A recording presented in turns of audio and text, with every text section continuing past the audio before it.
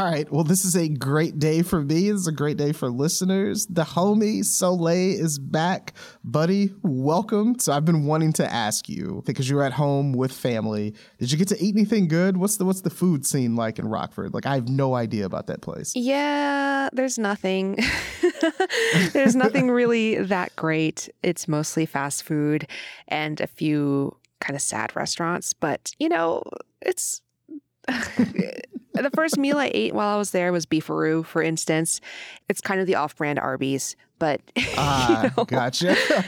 That's what we got. And that's why you learn how to cook. I mean, that's 100% it. It's that whole going back to small towns where there's like fast food spots across the street from fast food spots, and you kind of just learn to navigate. I'm so happy that you're back. Hello, people. This is the Extra Spicy Podcast. I'm Justin Phillips. And I'm Soleil Ho. Today, we're talking to Dan Pashman, the host of the Sporkful podcast. He's here to tell us all about his new pasta shape and how it's better for sauce ability, fork ability, all the abilities, the mutant powers than all the other pastas. But why does this matter? Why are we talking to this guy, Justin? I mean, it's always nice to hear someone that's passionate about a topic, a food topic. And me personally, I have no vested interest in any kind of pasta shape. I'm like, whatever. I'm not picky. I also don't understand things like toothability. Context clues can help, but I'm just not deeply invested in this kind of stuff. But if somebody wants to talk about it and they create something that they say is the best of whatever, I want to hear about it. Like that's where I'm at with this. Right. In this interview, Dan is a lot like the dad in Close Encounters of the Third Kind who makes Devil's Tower out of mashed potatoes and just becomes hyper fixated on it. Except in this case, it's about pasta and not aliens. That's so perfect. So if you want a glimpse of that madness, check out this interview. Tell us about pasta, Dan. It seems to be the thing that has brought you to everyone's attention lately. And you had this really great mini-series on the Sporkful about making this pasta, Mission Impostable, which is very fun to listen to. If our listeners have not checked it out yet, highly recommend it. You are a pasta geek, I realize, and I've read you write about it and I've heard you talk about it so many times, but in short, just what is the deal with you and pasta right now? It's been a crazy few weeks that was preceded by a pretty intense few years. But basically, I decided a number of years ago.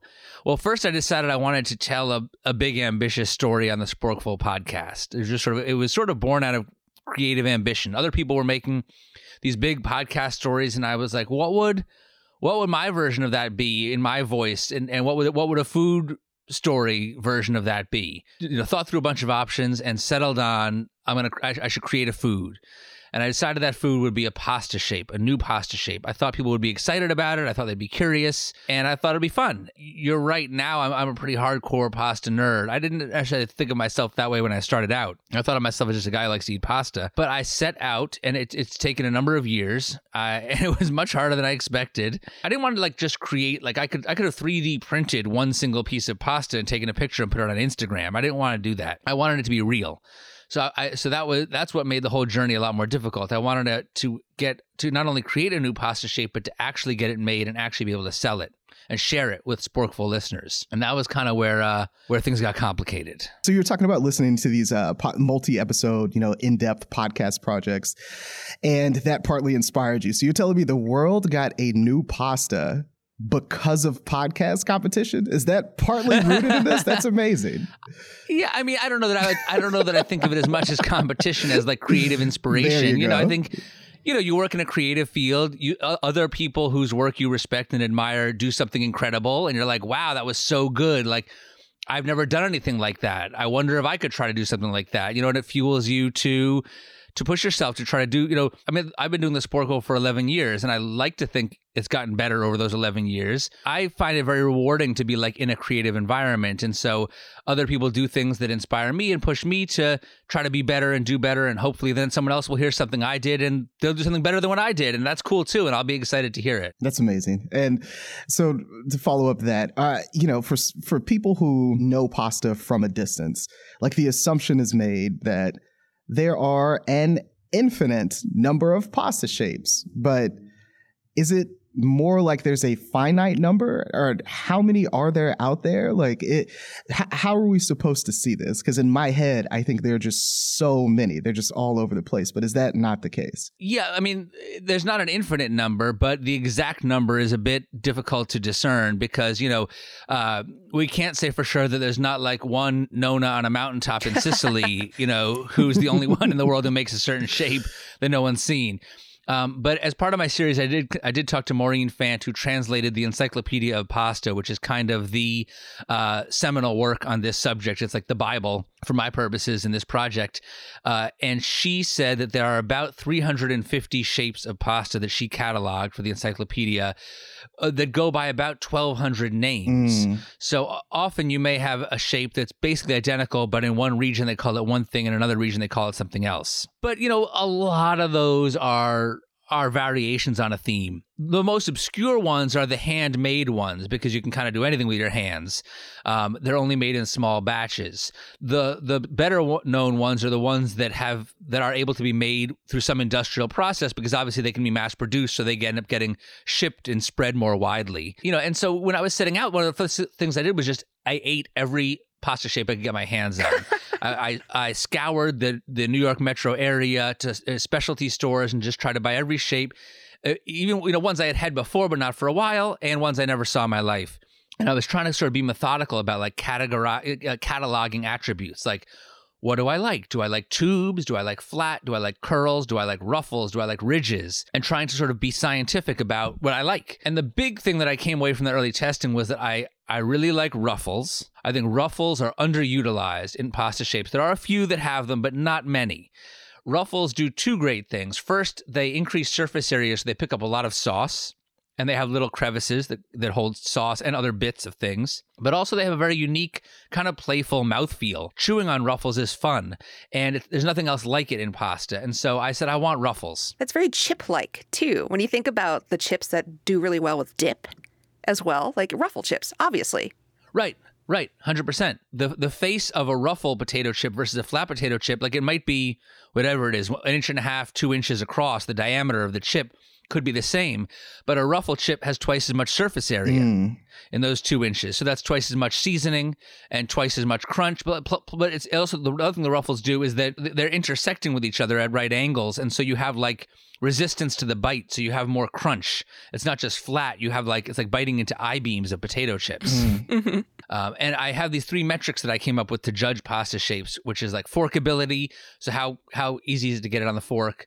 Sauceability, how well does sauce adhere to it, and tooth sinkability, which is how satisfying is it to bite into it. And so I wanted to try to make a shape that would have all those things in one. In your journey to taste all the pastas and check out the tooth sinkability of them and their forkability and all of that, what are the worst? Thank you for using the correct scientific terms, Soleil. I appreciate that. I want to know what the worst pasta shapes are. Ooh. I mean, look, this will be controversial. I mean, angel hair is terrible. It just goes from zero to mush when you cook it. Wagon wheels and bow ties don't cook evenly. They're kind of gimmicks. Fusilli, I think, doesn't cook evenly. And the whole series starts off with me saying our Mission Impossible series starts off with me saying that I don't think spaghetti's very good. It's not the worst, but it's overrated. It just doesn't do that much. Like it's like the original pasta shape. But that also means that it's very primitive. Okay. It hasn't evolved in hundreds of years. All right, hear me out. If you are a little dog and you are behind an Italian restaurant with another little dog, can you eat the same cascatelli noodle and then have a little kiss? Ooh, this is a big question. Probably not. Probably not. But those kinds of dogs were not in my target audience, I'll admit. Fair. But you're right. In that scenario, Soleil, I'll tip my hat to you. In that case, you want spaghetti. This is big time podcast journalism that's happening right now. Yeah. The hard-hitting questions. Right. But I do think that Lady and the Tramp scene, it's part of the romanticism around spaghetti, but it also just shows you how stuck I think our ideas of pasta shapes have been. And that was kind of, I'm not a trained chef. I'm not Italian. I don't consider myself an expert on pasta. I mean, I've learned a lot in doing this series. I'm more just someone who loves to eat pasta, and I kind of just felt like a lot of the shapes out there there's something faulty with them, and there's a lot of tradition surrounding them, and I just felt like I wanted to try to bring a new perspective and see if there was, I wanted to try to keep what I love about pasta. There's a comfort food element, there's nostalgia. I didn't want to lose that. I didn't want to be outrageous for the sake of it. But I also thought that maybe I could try to combine different components in a new way. It is very nice, Dan, to hear you say that spaghetti is terrible. I've been on the bandwagon as a spaghetti hater for years. Thank you, Justin. Thank you. People have not listened to me. They ridicule me, and now I feel justified. God, I can't wait for my friends to hear this podcast. There you go, people. It's so funny.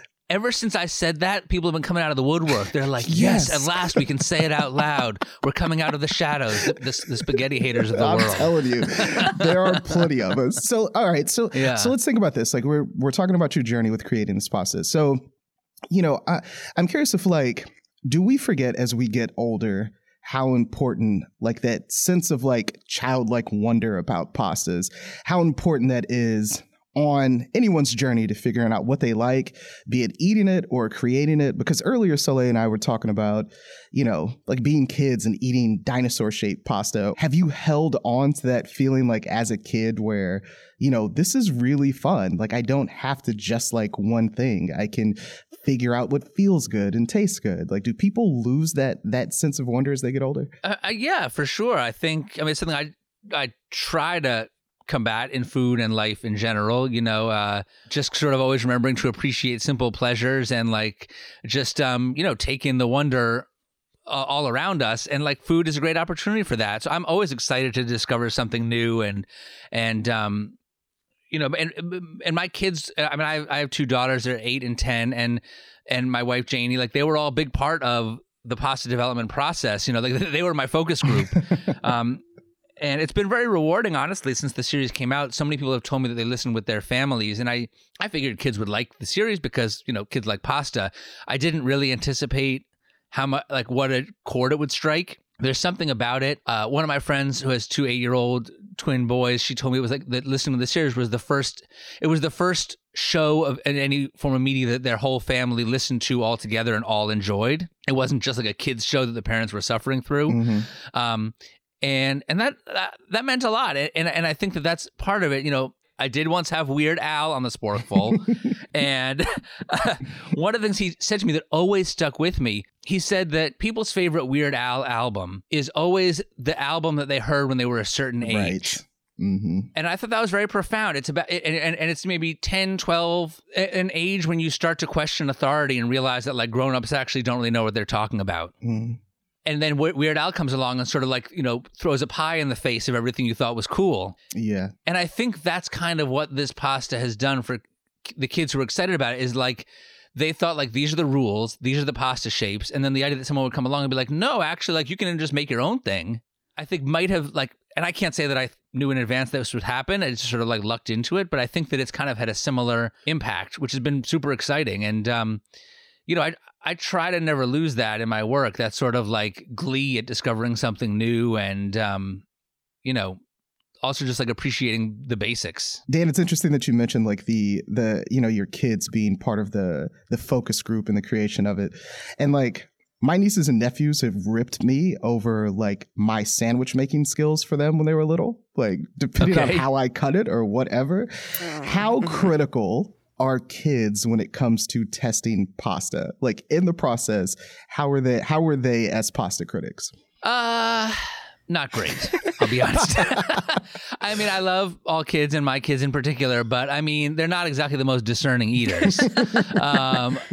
My kids will eat pretty much any pasta shape you put in front of them. That being said, some kids who friends of my friends' kids who've tried the new shape, do seem to have picked up on some of the finer points. And I'm not sure if it's just because they heard me talk about it in the series or because they identified it. Honestly, it's kind of like getting creative feedback from anyone, which is you have people who you'll trust and they'll give you feedback. And sometimes you know that they're right and you need to address the issue to take into account their feedback. But other times you're just you know what? I just feel like what I'm doing is right and I got to stick with it. You're listening to the Extra Spicy Podcast. We'll be right back after the break. You can support this podcast and the newsroom that creates it by subscribing to the San Francisco Chronicle at sfchronicle.com/pod. I'm Solejo, and we're back with Dan Pashman. So, okay, like anyone, it seems like anyone with their mindset to it could make their own pasta shape if they dared. Of course, like all you need is dough, right? And like some other stuff, I would assume. But like, can you sort of condense down for the listeners? Like, what is the other stuff? Like, what do you need to do this? Well, so in my case, I basically needed two things. First, I needed a die, D-I-E, pasta die. It's like the mold for the shape, essentially. You remember the Play-Doh factory? You got that little star-shaped hole, the disc, and you push the dough through and it comes out shaped like a star.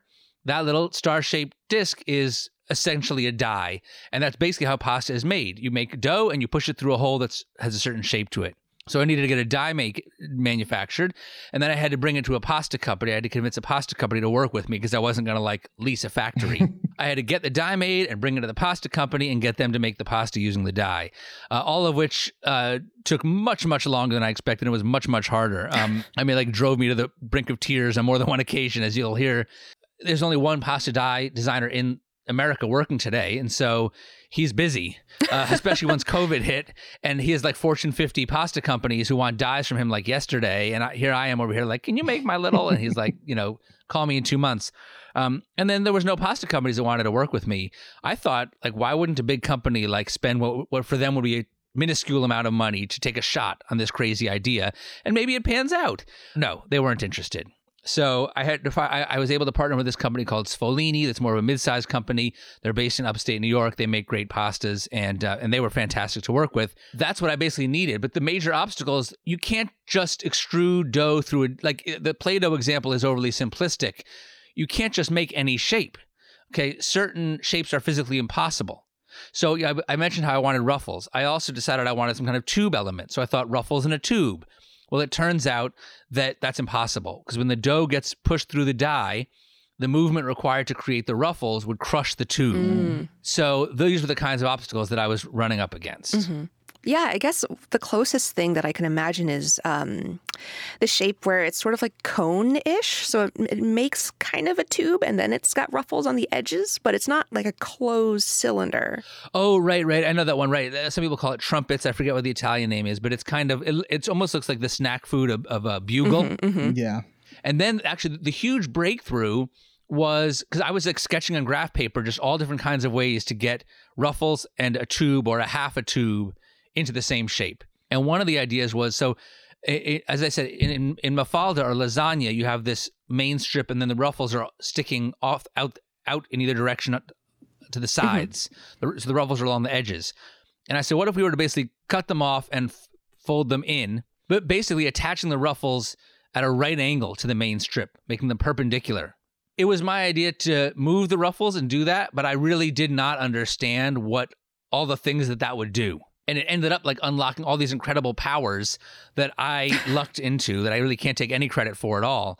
The two ruffles being running vertically next to each other creates like a canyon in between them. Mm-hmm. And all this sauce gets stuck in between, goes in there, and then the ruffles kind of act as teeth. So the sauce goes in, but it won't come out. So it has incredible sauce holding powers. The other thing that it does is that right angle spot where the ruffle strip meets the flat strip, it cooks just a little bit less. And so you get textural variation. In that spot, it's like a little bit chewier, more tooth sinkable, and then the edges are a little bit softer. You wouldn't want too much variation, but it's like just enough. And there aren't many right angles in pasta shapes. So those different things came together to create something very unique that and like I said, I kind of can't believe that it turned out as well as it did. I at a certain point, I was like, we just got to finish the shape because I want to tell this story and I'm excited to tell the story. And then I kind of got obsessed with making the shape as good as possible. And then I kind of, couldn't deal with it anymore because it was literally years of sleepless nights and stress and my wife being like, you're an idiot. Why are you doing this? Like, this is a bad idea. Leave me alone, understandably. But then sort of the last few changes we made ended up making a huge difference. And we ended up with this shape and I was like, oh my God, this is actually really good.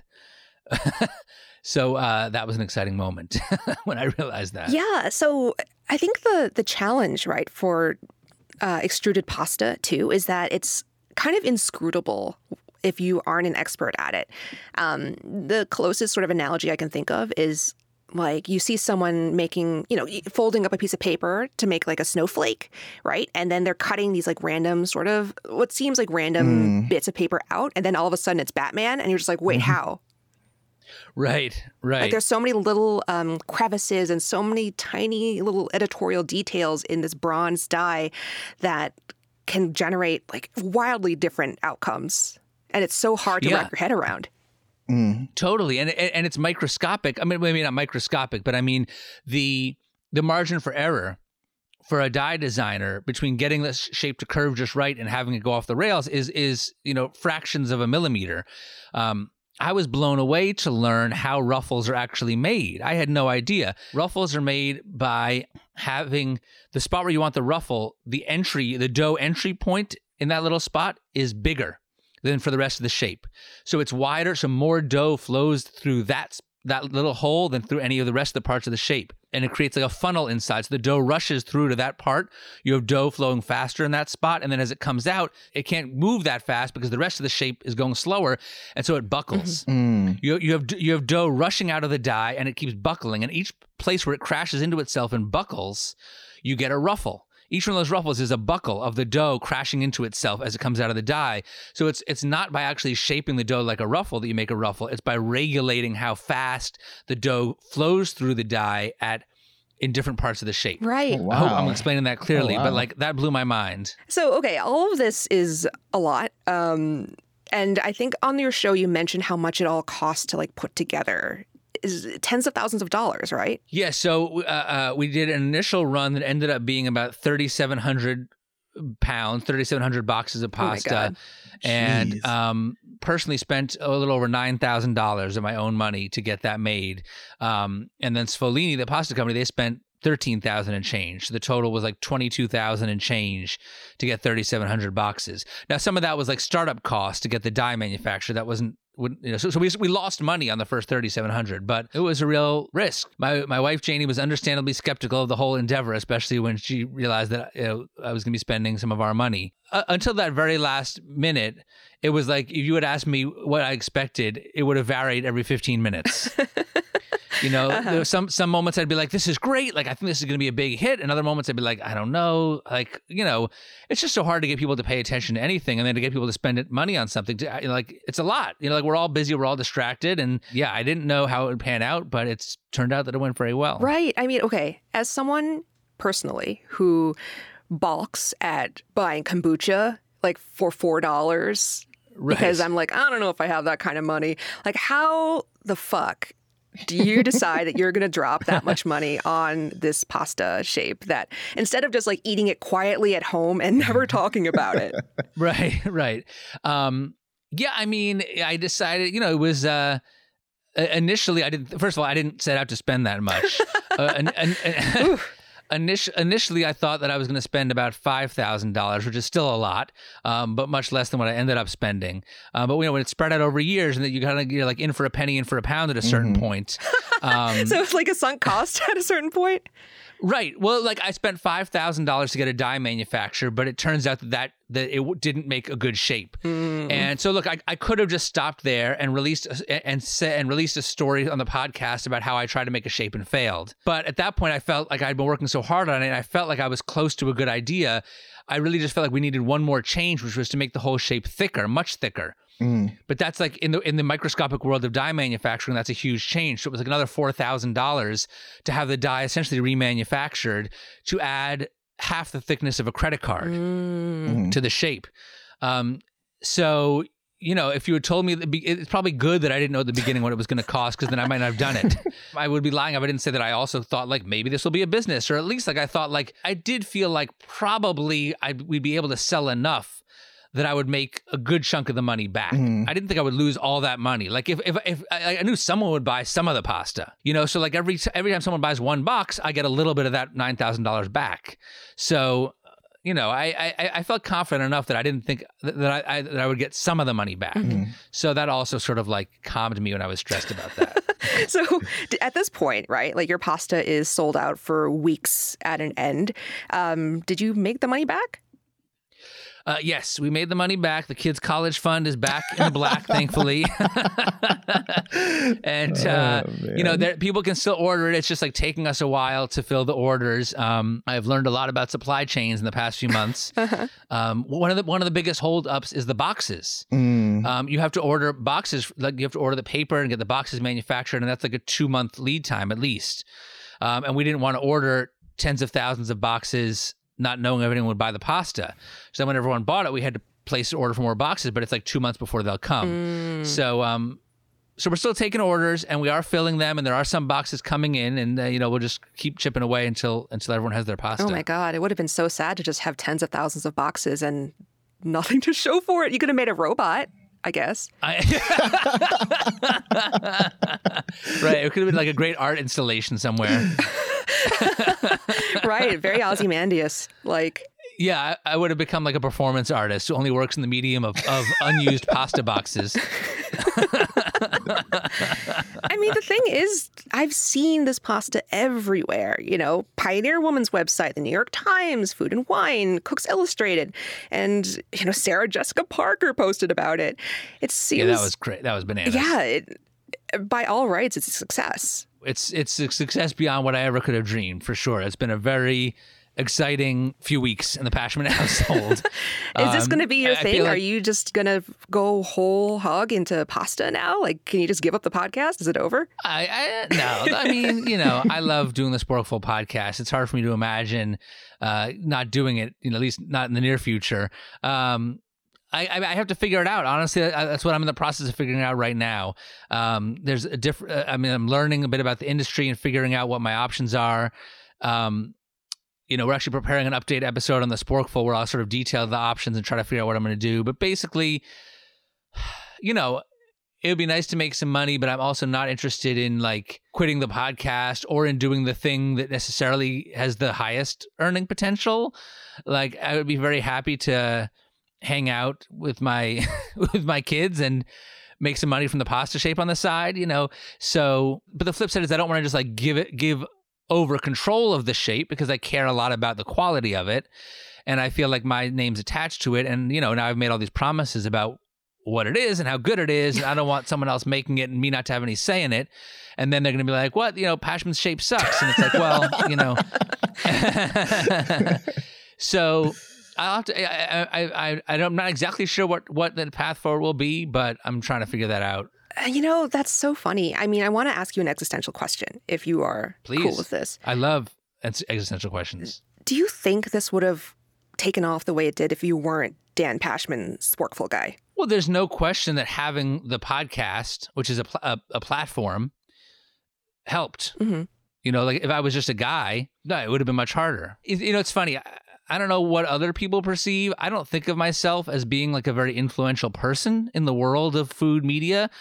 But the Sporkful, I still feel weird thinking of myself as a member of food media because I'm not, I feel like almost everyone I know in food media has some kind of professional food training. They're like somehow a trained chef and I'm not, and I'm really not that knowledgeable about the hot restaurants or the cool chefs or cooking techniques or ingredients. I'm really more like a radio audio professional who kind of stumbled into food. So I still feel much more at home. Like, put me in a room full of audio nerds and I will feel much more comfortable than in a room full of like food writers where I still feel like I don't really know what to say, or like, am I using the right fork for this dish? I'm not sure. And so, but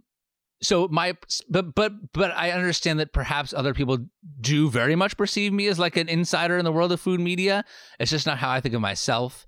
But there's no question that having a podcast with a loyal following helps, and also just the fact that I've been doing it for so long. Food podcasting in general is not huge compared to like comedy podcasts or daily news podcasts in genres. But the Sporkful has a lot of name recognition, probably just because I've been doing it for so long. I've been doing it for 11 years, and over all those years, I've done, it's been featured in various places, and like, I did a thing on Radiolab a few years ago, I did a story with Planet Money, or I was, and so a lot of people I think have heard of the Sporkful, even if they're not loyal listeners. So when I do something new, it's like it's a lower bar You both know, you're members of the press. If someone pitches you something, and if the person attached to it is someone you've heard of, even if you're not immersed in their work, you're more likely to be like, oh, let me look at this. What is this? So there's no question that the fact that I've been out there for a while and have this platform was a big advantage. Yeah, no, it seems like it was just so fascinating that, not everyone is friends with Mimi Sheraton, for instance, or, knows folks who can email me directly and tell me about, your pasta. So I think that part of it is really interesting as a segment of just how harebrained ideas succeed too. It's not, there's a lot involved structurally that I think is invisible to most people. Not to say that it's invisible to you, but I think it's just talking about that is also a really important part of this, right? Yes, 100%. No, I mean, there are plenty of advantages that I had in launching this product that some other people wouldn't have the benefit of. Having a podcast and a platform to begin with is an advantage. Having been doing what I do for a long time and knowing people like you too, and other folks that I can email that I work with, being a white guy helps, and it certainly helped, especially, there are better efforts now around representation than there were. Still a long ways to go. But when I was starting out, it was, I'm sure that it helped and continues to help. And so all of these things are advantages that I've had that not everyone was lucky enough to have. I freely acknowledge those advantages and try to do my best to use this Sporkful platform to try to pay it forward in whatever way I can. Mm-hmm. Yeah, no, I think it also highlights a really interesting nuance here when we talk about journalism, right? Because journalism, at our newspaper, for instance, we are barred from selling things in our capacity as journalists. That's sort of our basic ethical kind of boundary here. And I have to be careful, for instance, if I want to donate to Black Lives Matter, and I can't really advertise that sort of thing, because it's a conflict of interest. And there are nuances to being a podcaster and doing something that, manufacturing something and selling it and using your platform to do that I think highlights, the big difference in the platforms and in the functions of what we do and how we do what we do. Not to say that one is better than the other, but I do think that's really the power of media is a big part of this story too, that I find so interesting. If you wanted to, you could just mention the pasta in every single episode of your show going forward until the end of time. That's fascinating. Right. And then the money would go to you until you sell it. So I should say, technically, I'm not an independent podcaster. I produce the podcast with Stitcher, and they're owned by SiriusXM now. You make a really good point about journalism, Soleil, which is that I used to be at WNYC, New York Public Radio, and there were more restrictions. I don't know that I would have been able to do this project when I was there. The truth is there are not that many official company restrictions on, in terms of political activity or sort of classic journalist style restrictions. There are certain journalistic policies that we choose to uphold when we do this Sporkful, because it's important to me to maintain that credibility with our audience. So we do a certain amount of fact checking. We confirm things with guests. We will, in some situations, give somebody an opportunity to respond or give us a comment or something, which... again, it's less about sort of following a company policy and more just about doing that because I think it burnishes our credibility with our audience. And so for the same reason, I would not promote my pasta shape in every single episode ever, because I think it would get annoying. And as a listener, I would resent that. If that was my favorite podcast and suddenly the guy turned into a shill for his thing and that's all he ever did, I'd be like, screw this. So, it's about finding a balance. Yes, I'm sure I will use the Sporkful podcast in the future, as I have in the past, to help spread the word about the pasta shape. But I'm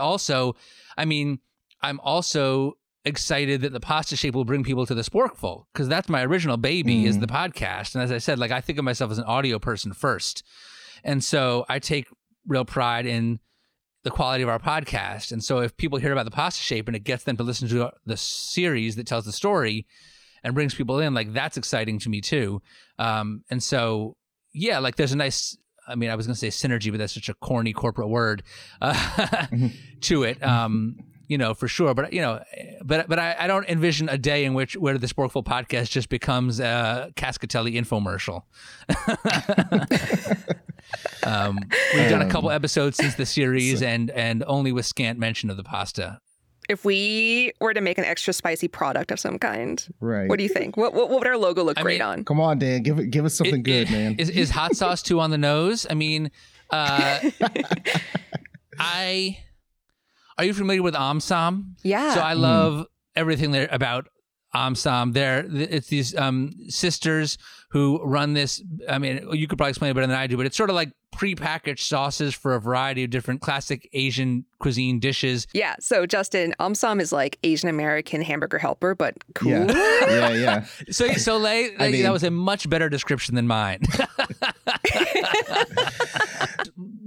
I think that you should collaborate with them, and I think that you should have work with them to develop some kind of very spicy sauce for a specific dish.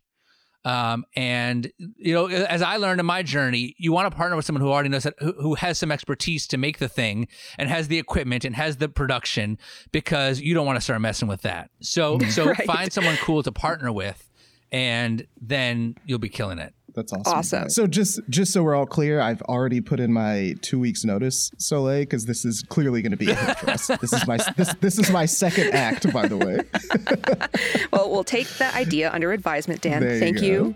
Thank you so much for joining us. And if listeners want to find your stuff, where do they go? Check out the Sporkful podcast, wherever you get your podcasts. And you can check out the pasta shape. It's sold through Sfolini. It's SFOGLINI. Awesome. Thank you so much. Thanks to both of you. I really appreciate it. Take care.